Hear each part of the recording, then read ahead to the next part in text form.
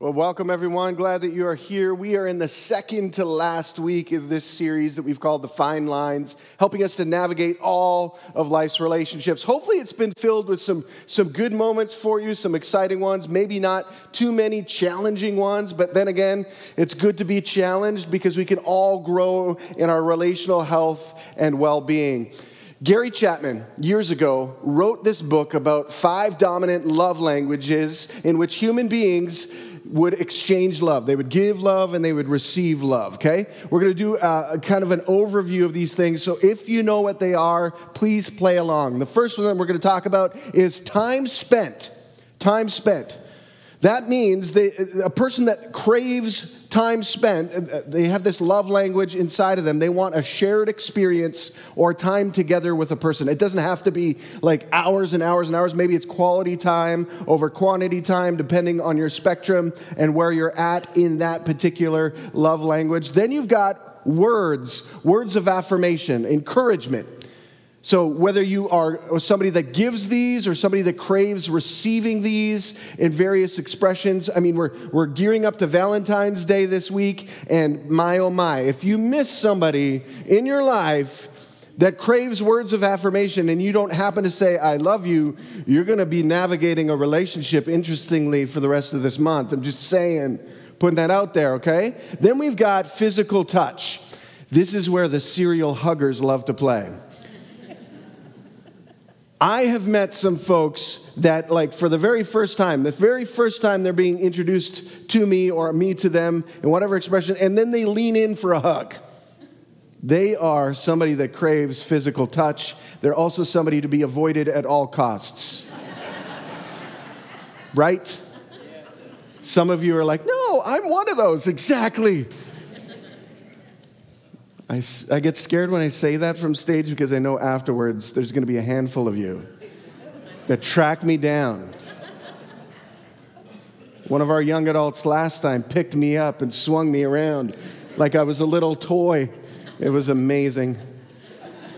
I slashed his tires, so it was good.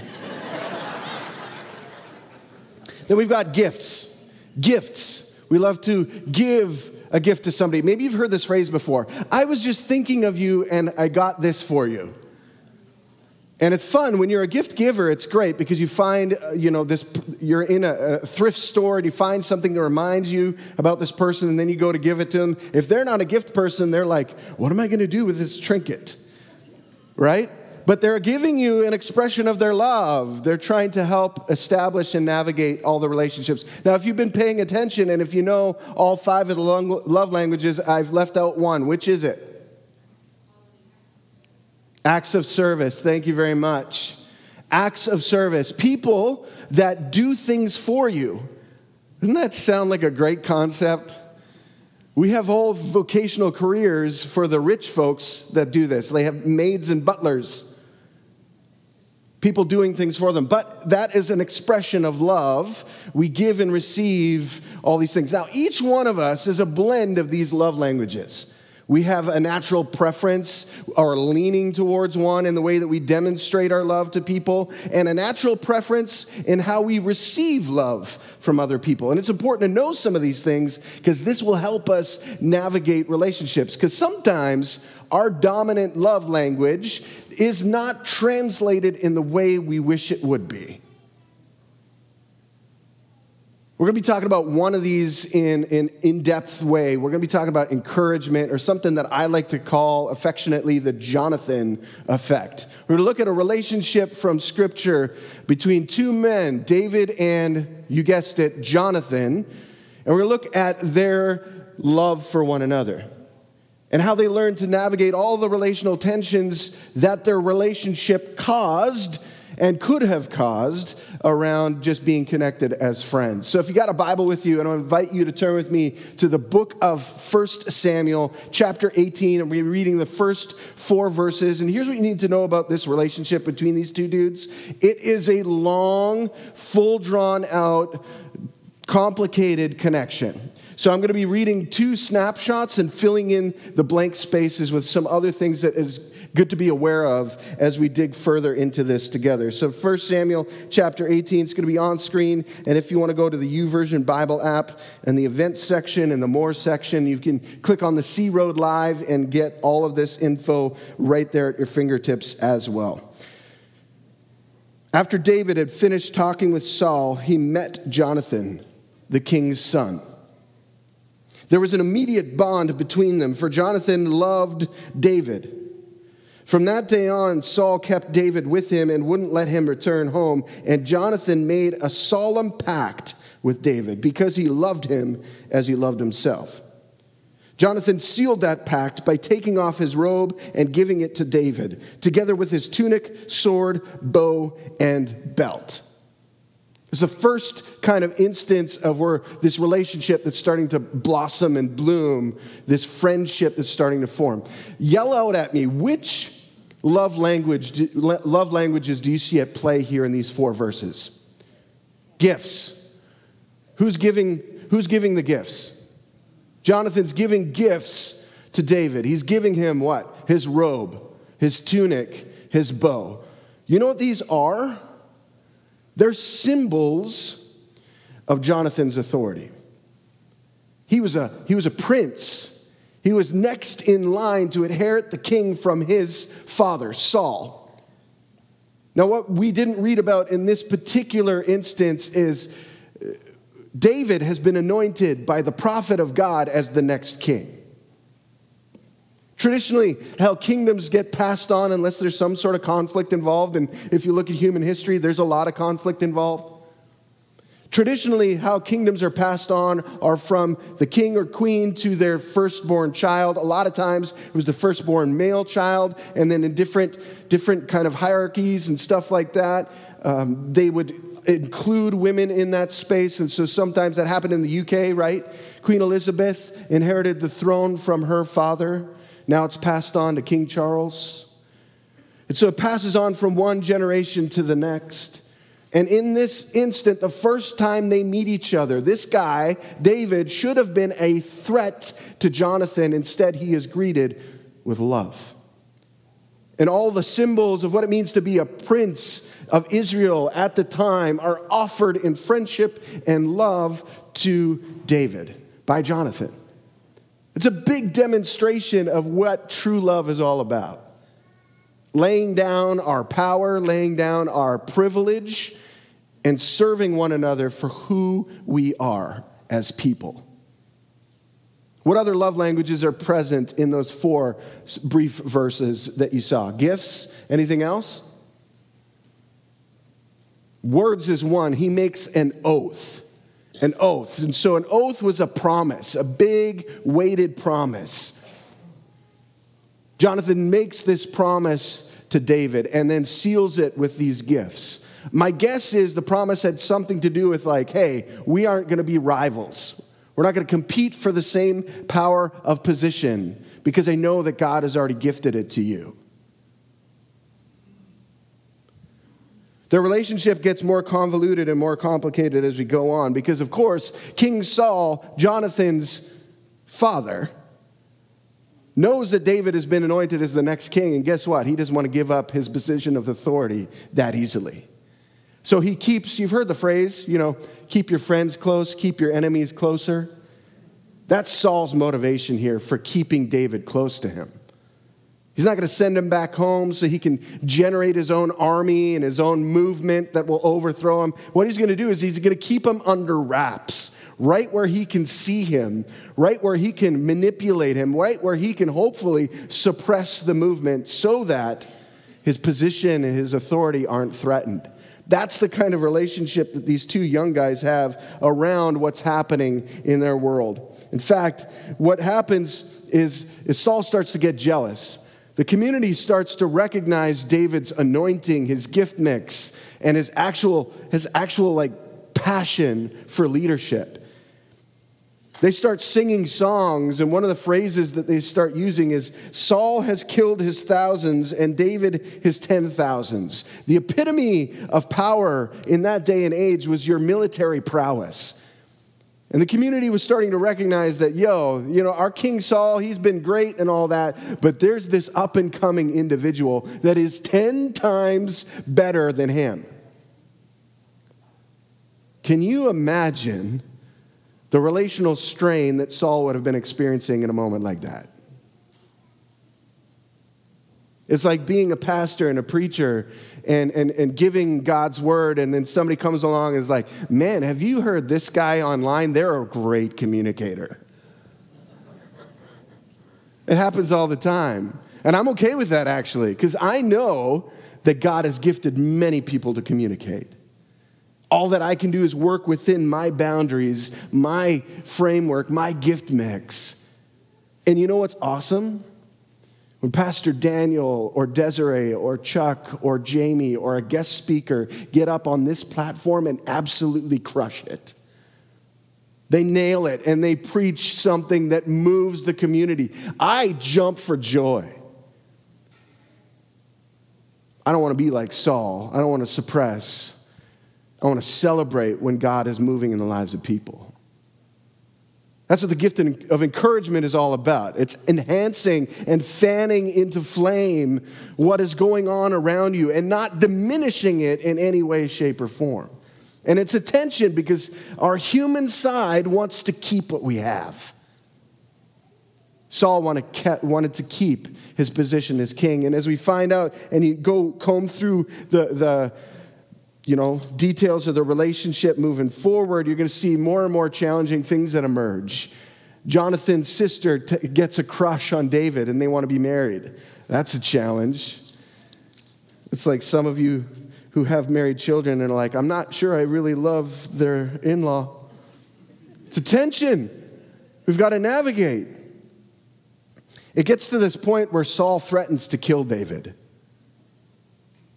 He's so passionate about securing his own territory that he wants to get rid of the problem. And at one point in time, he literally takes a spear and throws it at David's head. So if you were unsure that the king was disappointed with you in the moment, I think that would be a signal that there's something wrong in your relationship.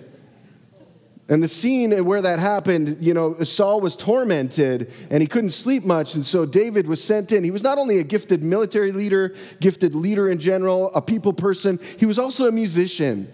And so he's sent in to play the harp. Like there was almost nothing he couldn't do well. To play the harp and calm Saul. And so what does Saul do? Like, oh yeah, you're a sitting goose right here. Whoo, chuck that thing right at David, trying to kill him, kill his rival, so to speak. Eliminate the threat. All throughout this, Jonathan is seeing the great evolving tension between his father and his friend. And it culminates to another moment in time. In chapter 20, these first 4 verses, it says this: David now fled from Naioth, I don't even know how to say that, from some town with the letter N, Naioth maybe, in Ramah, and found Jonathan. What have I done, he exclaimed. What is my crime? How have I offended your father that he is so determined to kill me? And Jonathan protests. This is fun. That's not true, Jonathan protested, like as if the spear in the wall means anything else.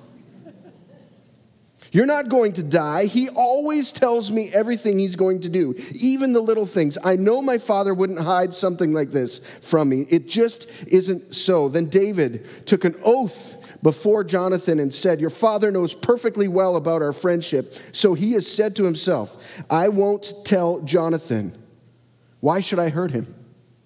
But I swear to you that I am only a step away from death. I swear it by the Lord and by your own soul. Tell me what I can do to help you, Jonathan exclaimed. It gets this moment where David doesn't know where to go. He's literally in hiding, and his best friend, who's also the son of his greatest rival, his enemy, doesn't believe that he's in this position where everything is being threatened. So they have this intimate moment, this kind of come to Jesus real-time, raw conversation. where David says, yo, your dad is trying to kill me. Jonathan refuses to believe it, but because of the friendship, because of their bond, because of their relationship, he's willing to entertain the idea that his friend might be at risk. From this moment on, what happens is they concoct this scheme where if Saul responds to this kind of set of circumstances in a certain way, what Jonathan is going to do is take that as a cue that either Saul is trying to kill David or Saul isn't going to kill David. It involves not showing up for dinner. Okay, if you don't show up for dinner, we're going to see how agitated he gets. If he just sloughs it off, not a big deal. But if he gets really passionately angry, it's because he has planned to kill me at that dinner. Sure enough, guess what happens? Dinner comes. Saul is losing his mind that David isn't around. They come up with the scheme and it evolves further and it's like, okay, if that happens, what I want you to do is I want you to go hide in the field. And what I'm going to do, Jonathan says this to David, is I'm going to pretend that I'm target practicing with my bow and arrow. And I'm going to shoot arrows out further. And if you hear me yell to my servant, the person that does things for me as an act of service, an expression of love, if I yell to them this certain phrase, you need to know that you better run for your life. And that's exactly what happens. And Jonathan shoots these arrows out knowing that his dad is trying to eliminate his best friend. And they have this moment before David leaves that environment and that space temporarily. And they embrace each other and they celebrate their friendship and they weep. And they weep because Saul just cannot see that he's a roadblock to what God wants to do in the community. Sometimes, if we're honest, in our interaction with people, we function more as a roadblock than we do as an advocate, than we do as an ambassador, than we do as an ally to God's mission. Our relational health and well-being with one another directly relates to whether or not we are able to participate with what God wants to do in the moment. This does not mean we have to be perfect, but we've got to remember the words of Jesus when he says this to his closest followers and friends, the disciples. He says, the world will know you by the way you love one another. Replay your last week, your last 48 hours. Are your actions, are your interactions with people demonstrating love or something else? My daughter wanted to have a sleepover on Friday, and I was like, there's no way you're having a sleepover on Friday because sleepovers never mean sleep. They mean staying up all night, and then I can't sleep. So we had this interaction with each other, and it was not going well. I pulled out the dad card. I said, well, I'm the dad, so you can't have this. A couple hours later, I'm texting my daughter going like, maybe you should invite your friend over for a sleepover because I'm an idiot. Sometimes we have those moments where we get in the way of what God wants to do because we refuse to pursue health in our relationships. And so I want to give you 2 tips of what we can do to model our lives, pattern our lives after Jonathan, to embrace the Jonathan effect and become an encourager in word and deed. If we do these things consistently, I believe God would move mountains when it comes to our relational health and well-being. The first is this: encouragers see the vision through the fog. Encouragers see the vision through the fog. If you've ever been walking in a fog or driving in a fog, you know that seeing ahead is very extremely difficult. On May 1st this year, I'll celebrate being 22 years in vocational ministry. My first year in vocational ministry, I did just enough not to get fired because I didn't want to be a pastor. I was going to be a rock star. Y'all laugh, but just wait. It gets better. I had a band. We were touring a little bit. We had won some like new artist kind of showcases. We were on the precipice of what I thought was stardom. Some of you are like, nah, come on, Jay. You, a rock star? Like, look at me. Come on, I fit the part. Do y'all want to hear an audio clip? Yes. You do? Yes. All right, remember you asked for it. Okay? Here you go.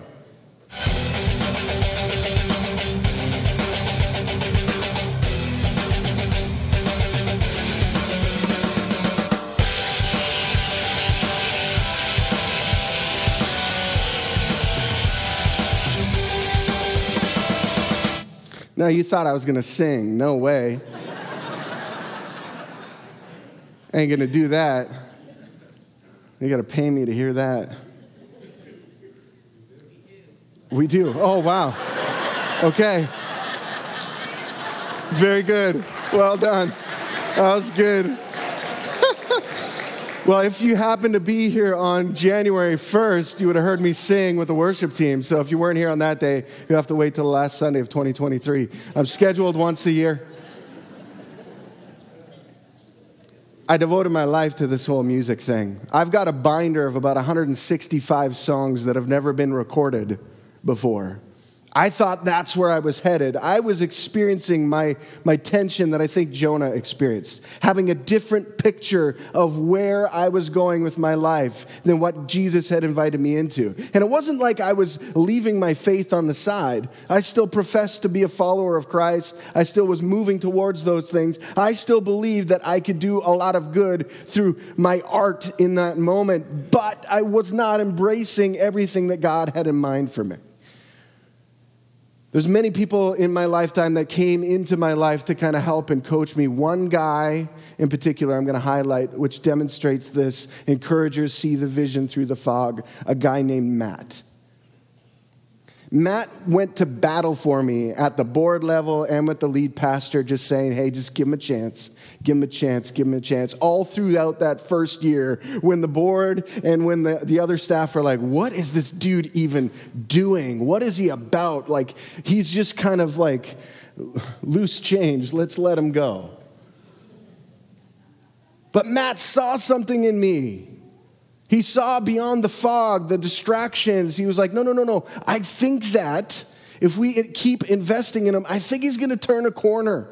I think that God's going to do something. And sure enough, it happened. And guess what? I'm still growing. And sometimes I'm still in the fog. And sometimes I still need encouragers to help me see the vision in the moment.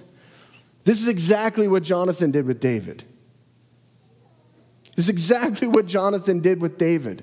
Understanding the tensions and the pressures that he would have had in his relational tension with his dad, Jonathan's dad, with Saul. And he saw the vision. He saw God's hand and an appointment on David to the point where he was even willing to give up his right and his privilege as next in line for the throne because of his friend.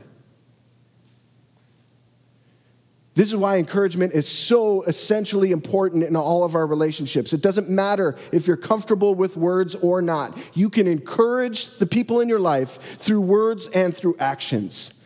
If you want to have relational health and well-being in your friendships, in your romantic relationships, in your neighborly relationships, in your classmate relationships, your coworkers, your extended family, you name it, we have to embrace this principle of seeing the vision through the fog, seeing the potential of people.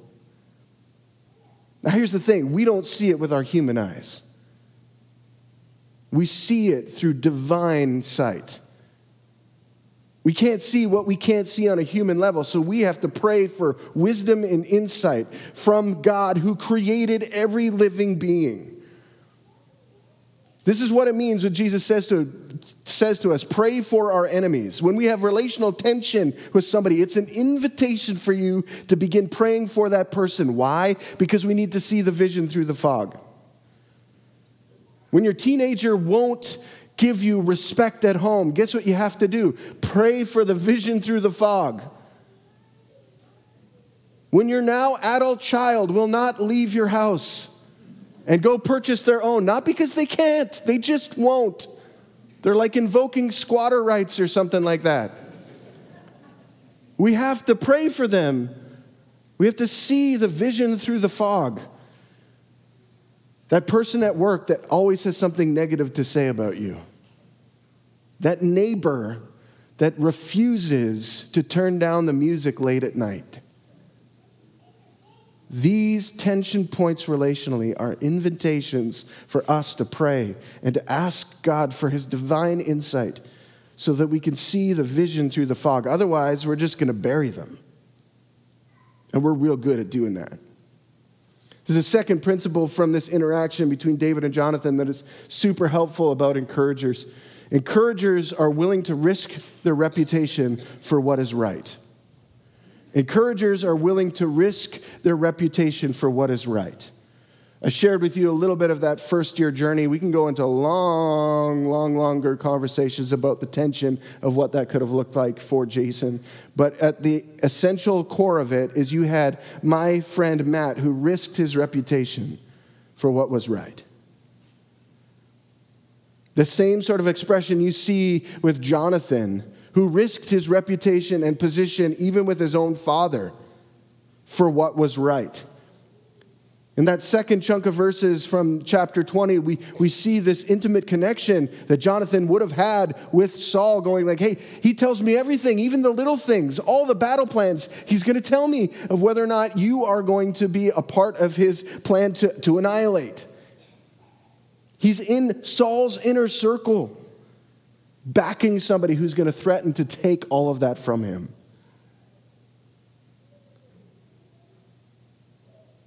Here's where we get confused, though, on the word right.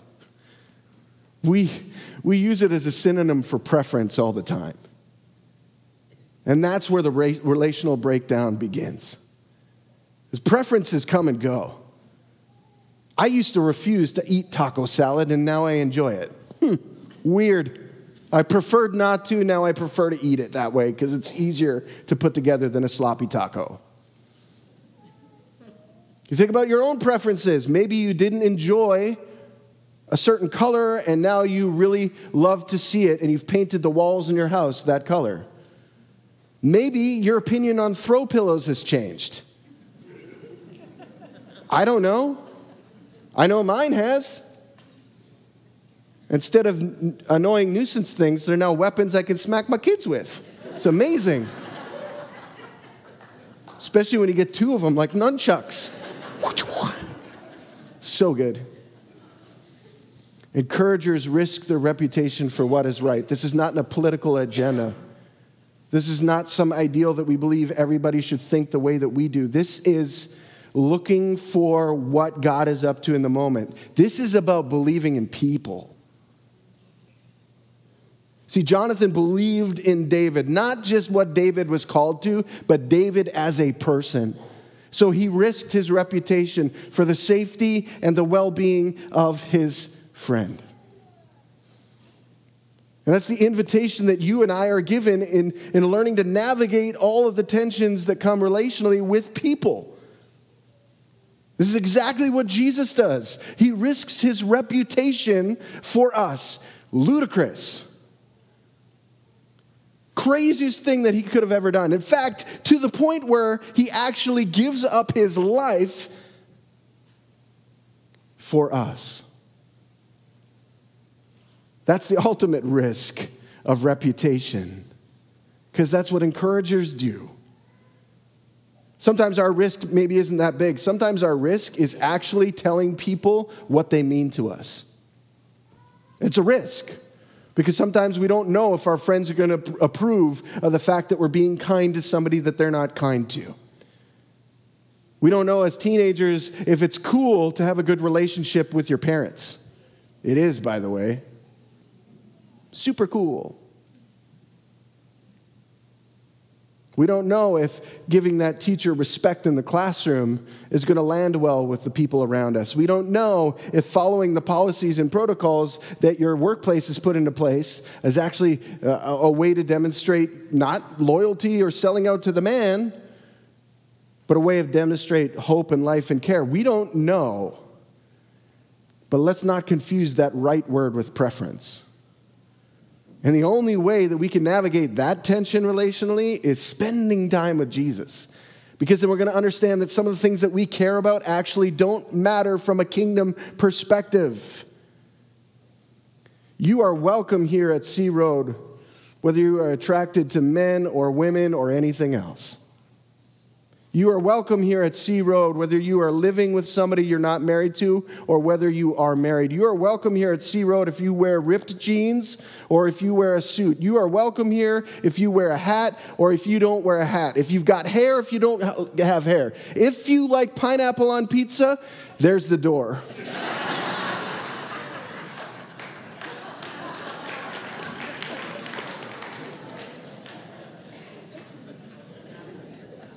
Because that's what's right.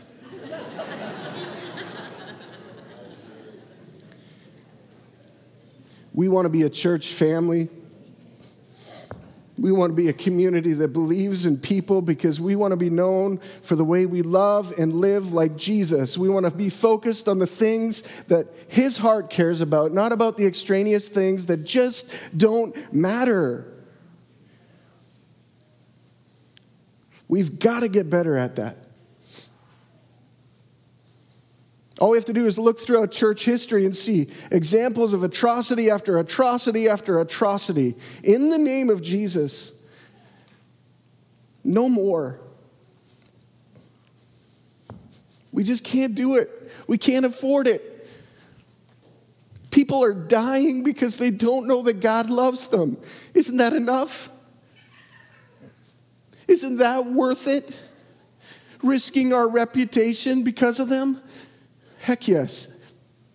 And if it's not, then Sea Road isn't the place for you. If you're going to hang your hat on some of those things that you think really matter, it's not the place. You're not going to find a movement here that you can be a part of. If love isn't at the center of what you do, staff, paid staff, volunteer, whatever, it's just not the place. And I hope you hear my heart on this.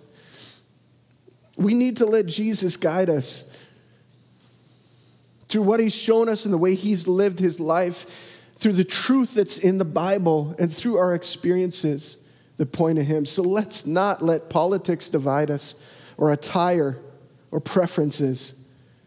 Let's be known for the way that we love, for the way that we pursue unity. Let's be known for that. Part of that is disciplining ourselves to actually tell people when they matter to us. And so in these next few moments here today, we're going to have an opportunity to do just that. Some of you have a cellular device, so we use that to communicate with people. I want to invite you over these next few moments to pray a simple prayer and say, Jesus, who in my life needs to know that they matter to me? Who in my life needs to know that they matter to me? And then when he starts flooding your mind with names, start writing text messages. Some of you are like, man, I don't bring my phone to church. I'm not that person. I wish everybody wouldn't bring their phone to church. That's not what I'm saying. I'm just saying the person that doesn't bring their phone to church, that might be their mindset. That's okay. So what we've done here is we've created a fun little encouragement card. The fine lines is on one side and blank space on the other side. And I've got stacks here, 2 at the front, and I've got 1 in the back at the balcony level. So balcony folks, you can still participate. You don't have to worry about coming all the way down here and grabbing one of these. Plus there's pens in these spaces. So if you want to write something to a person in your relational sphere, you have that opportunity. You can do that. Right here, right now. Right here, right now. Because sometimes what we'll do is we're like, okay, God's telling us to talk to that person or say something to them and whatever, and then we won't do it in the moment. And guess what? We've missed the opportunity to bless them and also have the blessing of participating with what God wants to do in that moment. The other reality is some people are in this space right here present with us who have impacted us in some way. Positively. I'm not talking about the ones that you're still frustrated with. I'm talking about the positive influences in your life. So what I want you to do is after I pray for you, go find that person right here, right now, and tell them. Don't wait till their funeral. Don't wait till they move away. Tell them now. Be an encourager.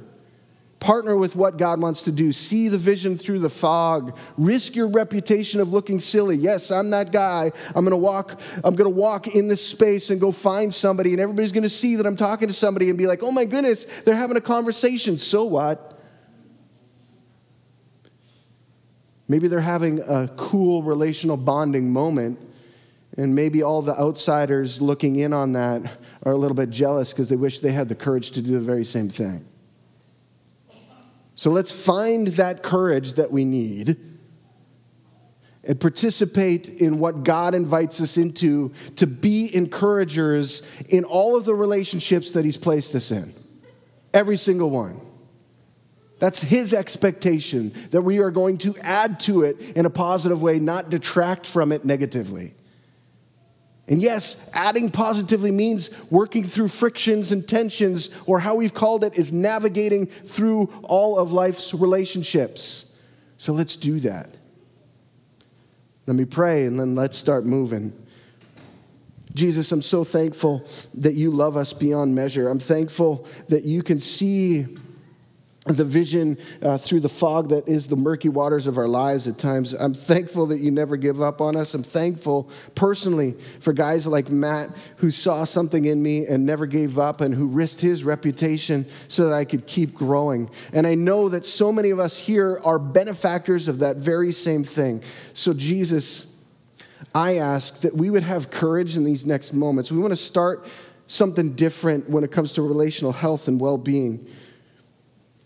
We want to start by being a community that is completely real and transparent with what people mean to us and how they mean to us. Maybe it's something they've done, maybe it's something they've said. And so I just pray, whether it's through a text message today, whether it's through an in-person conversation, whether it's through a written form, whether that's us viewing online or here in person, whatever that is, I pray that we'd have the courage to partner with your invitation. God, I have this sense that there's some people that are watching online that need to drive to somebody's house today. And so I pray that you give them courage to make that drive, however long that is, whether it's 10 minutes, 15 minutes, or even beyond that. Maybe some of us need to make a video call with somebody that is around the world, and we can't get on a plane to go spend time with them, but we can create space and time to let them know how much we value their friendship and encourage them in some way. God, we are desperate people in need of love from our Creator, and sometimes that love is expressed through the people who choose to follow this Creator. God, would you make us known as a people of love and not a people of pain? Would you make us known as a people of promise and not a people of despair? Would you reveal to us your transforming nature of taking our pain and our despair and transforming it to become life-giving oasis moments in our own life and in those that we come into relational contact with? May you bless us, protect us. May you be gracious to us. May you turn your face towards us, grant us your favor and your peace. We pray this in the name of Jesus, amen.